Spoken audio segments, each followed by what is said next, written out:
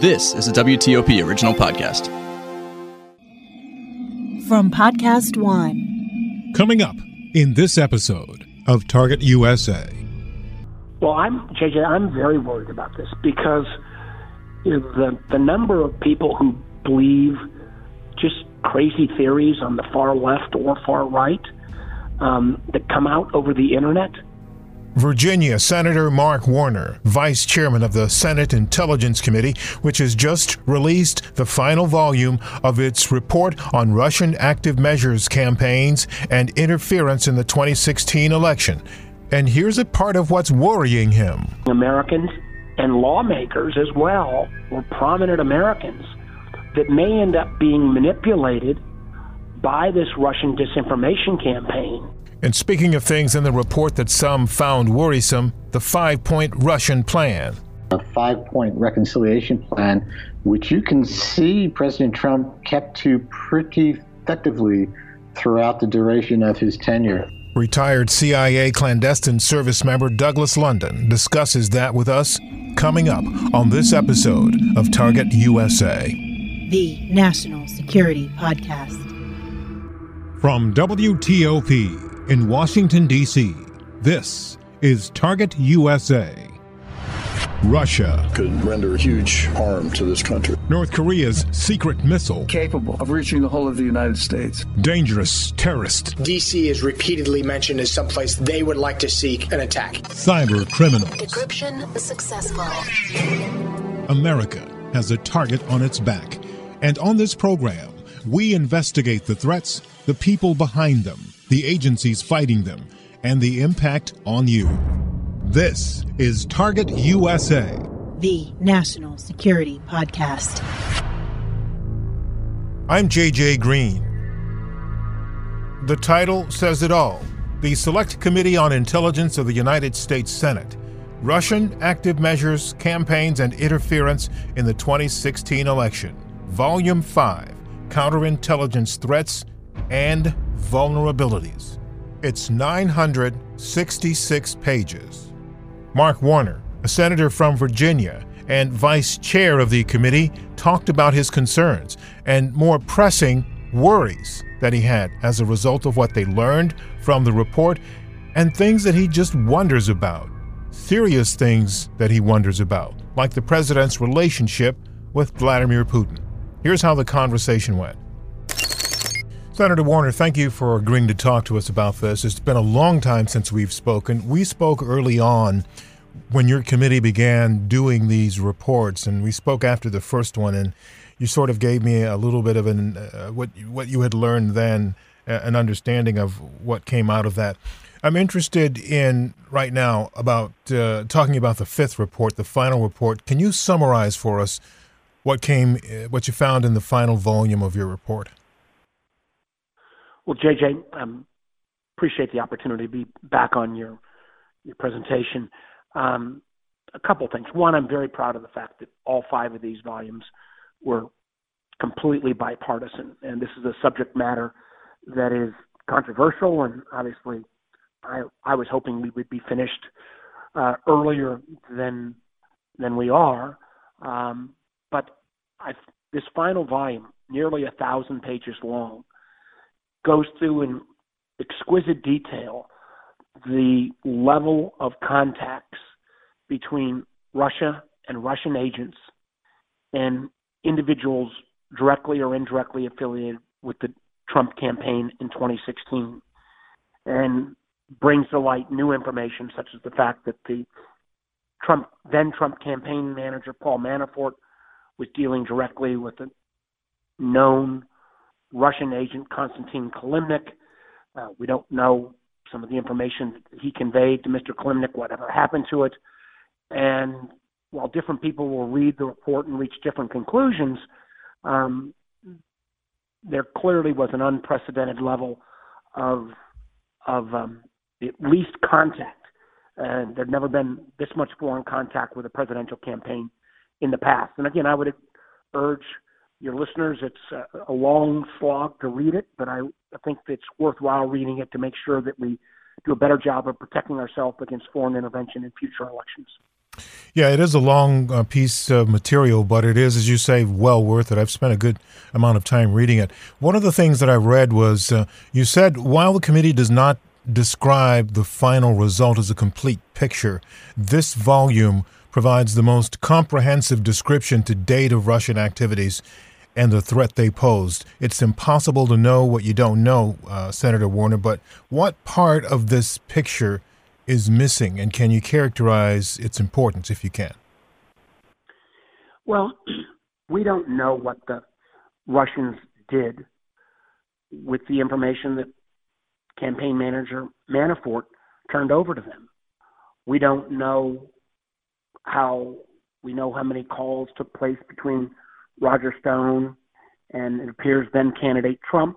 But we have some idea of how much conversation then took place with folks from WikiLeaks, but there's still unanswered questions there.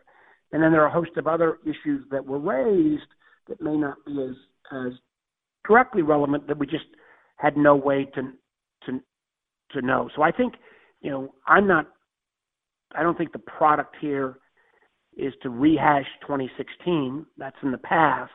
But the product here is to warn Americans that foreign nations did and will continue to try to intervene in our democratic process, because the very openness of our society makes it easier for them to interfere, whether using social media, whether trying to hack into our election systems, or whether, as in the case of 2016, hacking information and then releasing it strategically. And we need to be on guard. And one of my biggest disappointments from this White House is their unwillingness to acknowledge that this is an ongoing threat. The intelligence community, as recently as 10 days ago, indicated that not only is Russia back trying to interfere with disinformation about Joe Biden, but other nations like China and Iran may also be interfering or trying to undermine our democratic processes as well. President Trump's relationship with Russian President Vladimir Putin, and is a big situation here, and it has been from the very beginning. Given that you found that Putin played a key role in ordering certain activities designed to interfere in 2016, and you have just pointed out again, U.S. intelligence knows that Russia is trying to do this again. What concerns, if any, do you have about this relationship, the meetings and the calls, some of which have been semi-private? Well, I do wonder why the president, who's, like him or dislike him, you got to give him credit for being willing to, call out anybody who disagrees with him. And he does it to Democratic politicians, Republican politicians. He does it to other world leaders. The only person he's never been critical of at all, to my knowledge, is Vladimir Putin. And I think a lot of Americans wonder why. I don't have an answer for that. But it is a question that I think is still a legitimate question. I still have vivid memories of when President Trump and President Putin appeared jointly in Helsinki, Finland, in front of the whole world, and President Trump accepted Putin's version of what happened in 2016 rather than our own intelligence community. I still don't understand why he did that. Very few people do, and I've spoken to a number of intelligence officers, some of whom were actually working and active at that time. And also, we remember seeing the Russian foreign minister and ambassador at the White House and felt heartbroken and felt as if they had taken a gut punch. But you mentioned this is an ongoing threat to the U.S. This interference is taking a different approach this time. What have you learned about what they're trying to do and how now? Well, the intelligence community said 10 days ago that Russia was trying to undermine the candidacy of Joe Biden with disinformation and misinformation, often involving Ukraine. My job as vice chair of the Intelligence Committee is to continue to press the intelligence community to release more of that information. I know the intelligence community, by their nature, always like to keep things secret and do have to protect their sources and methods. But boy, oh boy, I mean, if there's one thing we learned in 2016, I think the intelligence community and, frankly, the then Obama administration should have done a better job of educating the American public about what the Russians were doing then. I think it's really important that the intelligence community educate the American electorate about what the Russians are trying to do in 2020, because I don't think we'll get that education out of this White House. So I'm going to keep pushing the intelligence community to release more information as they get more facts. And I do think there's a lesson we can learn from other nations, because Russia doesn't just choose to interfere in our elections. They interfered in the Brexit vote in the UK. They interfered in the French presidential elections. And countries where they interfere on a regular basis that are close to Russia, like Sweden or Latvia or Lithuania or Estonia, those governments have ended up trying to be fully transparent about the Russian tactics so their citizens know and can spot on their own Russian disinformation. I don't think we've done as good a job yet at educating Americans to spot Russian disinformation, whether they're advocating that it was Ukraine rather than Russia in 2016 or other, false theories out there. Senator, one of the things that's confounded a lot of people and myself as well is the other part of Russia's disinformation process, and that is, in some cases, recruiting and welcoming people who buy into that and promote it, including, unfortunately, some people on the Hill. Why does that happen? Well, that's a great question, and it's one of the reasons why I think it's really important, again, that the intelligence community does a better job of educating Americans and lawmakers as well, or prominent Americans, that may end up being manipulated by this Russian disinformation campaign. I think those people need to be briefed.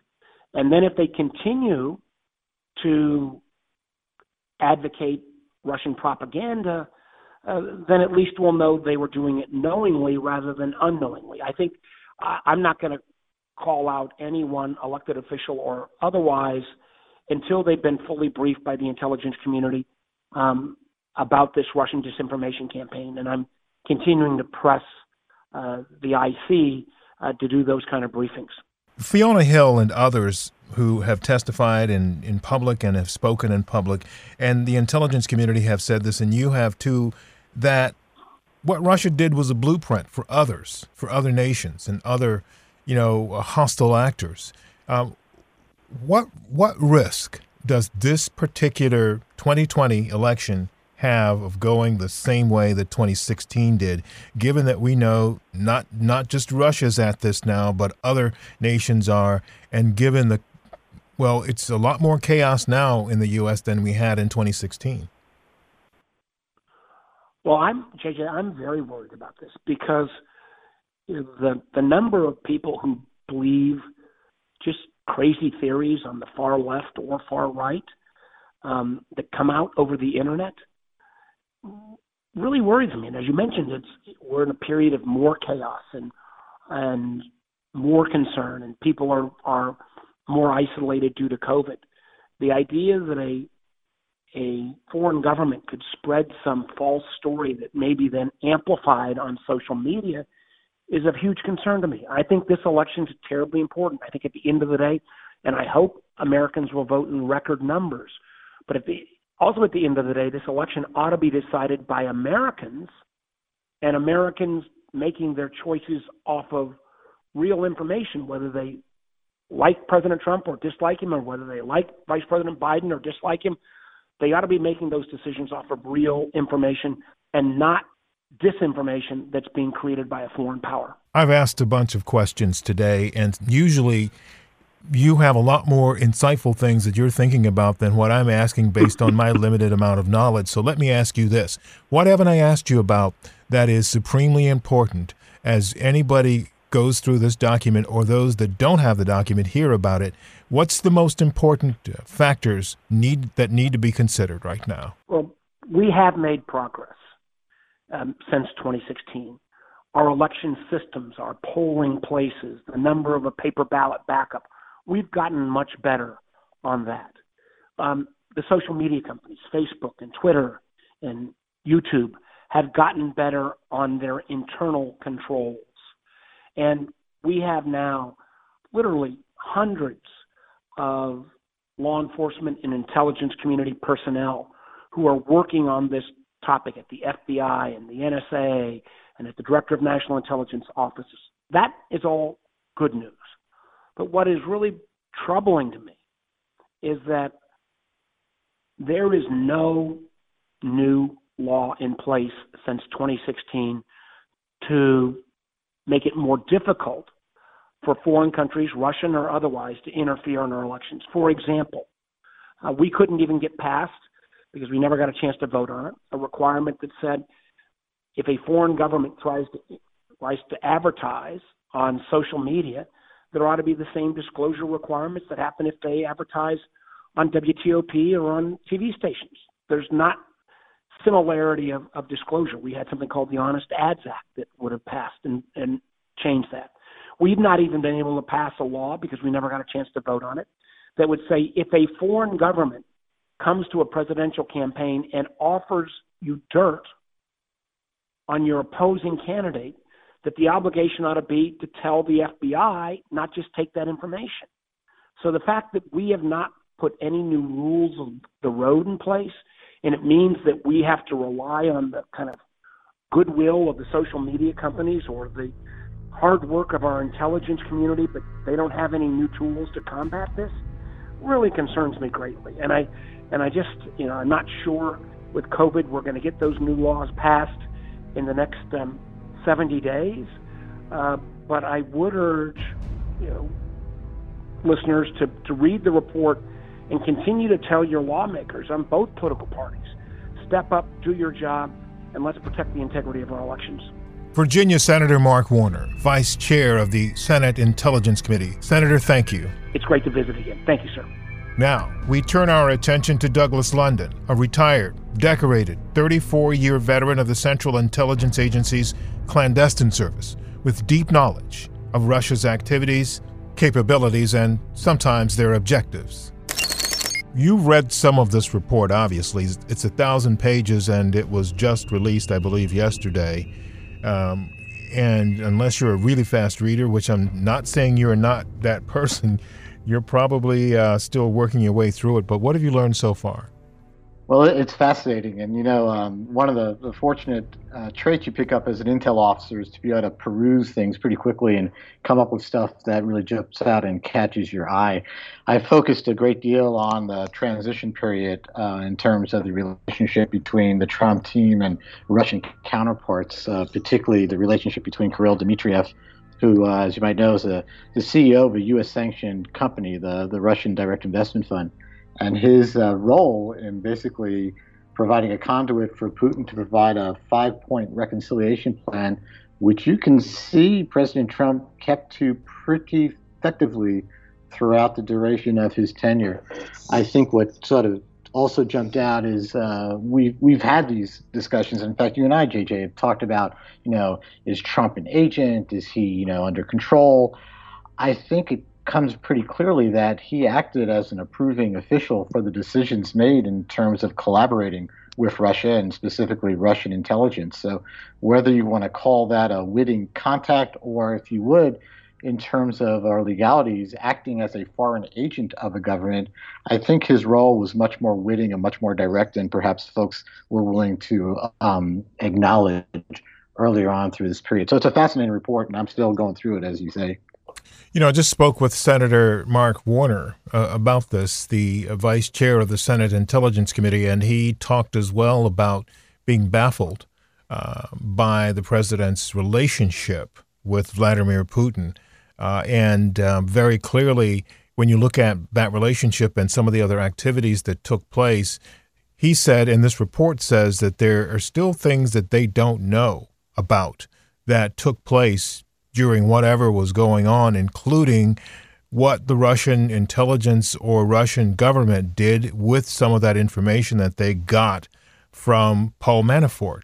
So I'm wondering, as you as an intelligence expert looks at this, do you get the sense that there are pieces of this puzzle that are missing that are something the U.S. intelligence and government need to know about now for safety purposes? Well, that's the fundamental process of intelligence, isn't it? That it's always a mosaic. And the art of intelligence is being able to take the pieces of that mosaic and come up with the best assessment, which is why the community you see on its documents speaks to levels of confidence. Any finished analytical product will indicate whether there's low, medium, or high confidence in any particular setting. So you are always dealing with an imperfect amount of knowledge. But I think even from what you see in these 1,000 pages, it paints a clear picture, which is then supported by actions. Again, I focused on the 5-point plan that the Russians provided, which was handed to Jared Kushner on Inauguration Day, according to this report. And at the very top of the list is one thing that affected me very personally. It put an emphasis on sharing intelligence. It put an emphasis on cooperating with Syria, an emphasis on cooperating on Ukraine. I think you could see in action how President Trump lived up to those requests in his tenure. I wrote myself, and we talked about it, JJ, the pressure that CIA was placed under to rush to get to Moscow intelligence, cooperation, high-level visits to share, despite what we warned them about their ambitions and their actions. The president removed finally troops from northwest Syria. He had tried earlier, but found resistance from General Mattis to do so, but ultimately did in 2019, which was a boon for Russian influence and presence in the area. And we had an entire impeachment over the fact that the president withheld aid from Ukraine. That's point number 3 on this list. And you could also see a series of decisions the president made in the world of nuclear treaties and cooperation.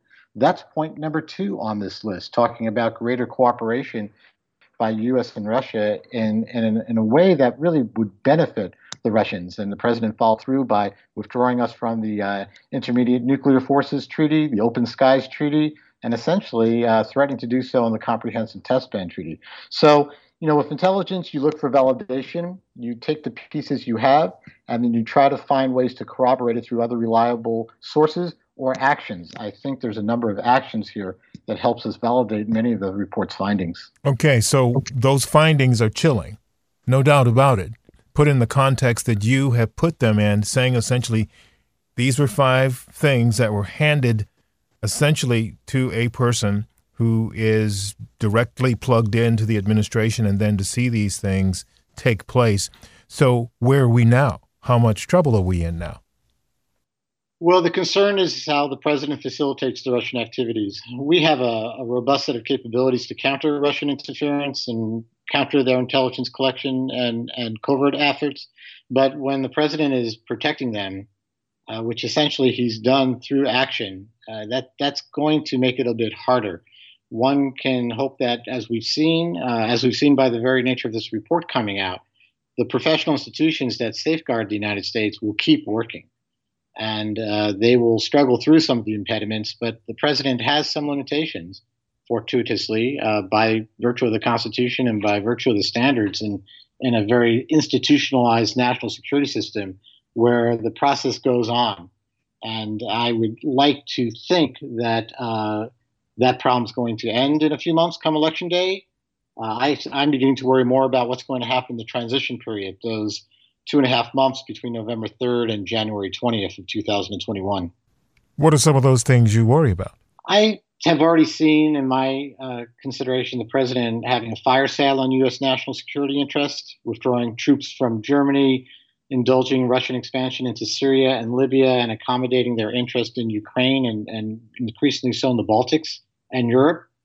The president will have time where he might try to demonstrate, well, here's why you need me in the White House, perhaps by provoking some incident. It's got to be measured, in fact, on both sides, because I would think some of our natural adversaries and rivals, be it China and Iran and North Korea, might be thinking just along those lines and might take in what their minds are preventative moves, which could risk a series of escalatory moves or confrontations that could bring some problems based on miscalculations. So again, as I always try to remain helpful in the institutions that guard us, the military, U.S. Armed Forces, CIA, the intelligence community, State Department, they're going to have limited bandwidth just in the transition period alone. It's an exponentially arduous experience, particularly when a new party's coming in. The problem is there's no precedent really with Trump. He has sort of defied the standards and occasionally the Constitution in terms of what kind of pressures he might put on those institutions. But between the limited bandwidth and the fact that their senior leaders are going to be thinking of their own prospects in a new administration, I'd like to hope that might temper the president's nature. And we'll just have to hope that, and the possibility that once at the White House, he will want to bank on what he has made for himself in terms of financial interests and not risk those through criminal or civil liabilities. Well, considering that we don't take sides in this on this program, is there a way to, through the legal process or through the U.S. governmental process, through the processes, to prevent any of these concerns that you have that may take place from happening? In other words, say someone in the administration decides to do something that would be a really bad thing for the nation during this transition period. Is there a way? Is there an organization? Are there people that can stop it? Well, ideally, the Constitution is where we start with a system of checks and balances that relies on the Congress and the Supreme Court, obviously, to do its job in a bipartisan, if not nonpartisan manner. And as we all have heard enough, one has to accept lawful orders, but not unlawful orders if you're in the military or anywhere in the chain of command working for the chief executive. So his adventurism is sort of limited by that constraints. But as commander-in-chief, he has an enormous power to act unilaterally. So one can hope that the legal constraints will facilitate the right outcomes, and that those who are in Congress, even on the GOP side, particularly on the GOP side, will have to think beyond January 20th in what moves they make or what they indulge over those 2.5 months. Anything you want to add that I haven't asked you about that you think is important?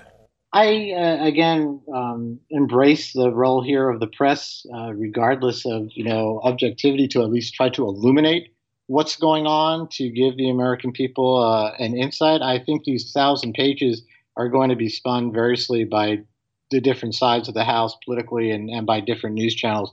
But I think just the actual language itself, as it starts to get out, will, it's not going to change some people's minds, but give them some pause to think, and I think be an important record for history as we take a closer look at this period of time in the years to come and try not to repeat it again. Douglas London, retired CIA clandestine service member and Russia expert. Thanks, Doug. Always happy to talk to you, JJ. It's always a pleasure. Thanks for reaching out. Coming up in our next episode, the one we've been waiting for since March. It's not going to be everybody's going to have the availability of a vaccine on the beginning of 2021, but it will incrementally increase, hopefully rapidly, which would obviously add to the question, well, who's going to get it first? Dr. Anthony Fauci, director of the National Institute of Allergy and Infectious Diseases. He answers that question and tells us something deeply personal about his journey on the president's coronavirus task force. But some feel that public health officials like myself are harming them as opposed to trying to help them. And with that comes extremes that I've never experienced before, to the tune of threats, physical threats, death threats, harassments of my family, my wife and my children. That's coming up in our next episode of Target USA. In the meantime, if you have questions or comments about the program, send me an email at jgreen@wtop.com. That's the letter J, the color green, one word, at whiskeytangooscarpapa.com. jgreen@wtop.com. Also, please subscribe to our podcast and please follow us on Twitter. We're at TUSA Podcast. That's at Tango Uniform Sierra Alpha Podcast. Also, if you want more national security news, sign up for my newsletter. It's called Inside the Skiff, and you can sign up at WTOP.com/alerts. I'm JJ Green, and this is Target USA, the National Security Podcast. Hi, I'm Erin Brockovich, and I am thrilled to be launching my new podcast, Superman's Not Coming. I think we are all beginning to realize that we are on our own, but not to worry. We have each other. That's right. You, me, and millions of others are here, and we do have the strength, the heart, and the courage to find our voice and use it. For over 20 years, I've been working with people across the nation and around the world to overcome incredible odds. I hope you'll listen to these tales of men and women just like you who did just that. They rose up, they spoke up, and they didn't wait for a superhero. They became that hero. Each of us has a fighting spirit, and when joined together, is greater than any superpower. So what are you waiting for? Be inspired and be empowered, because Superman isn't coming, but you're already here. Once a week, every week. Available on Spotify, Apple Podcasts, and Podcast One. Now, stay tuned for the latest headlines from the Associated Press.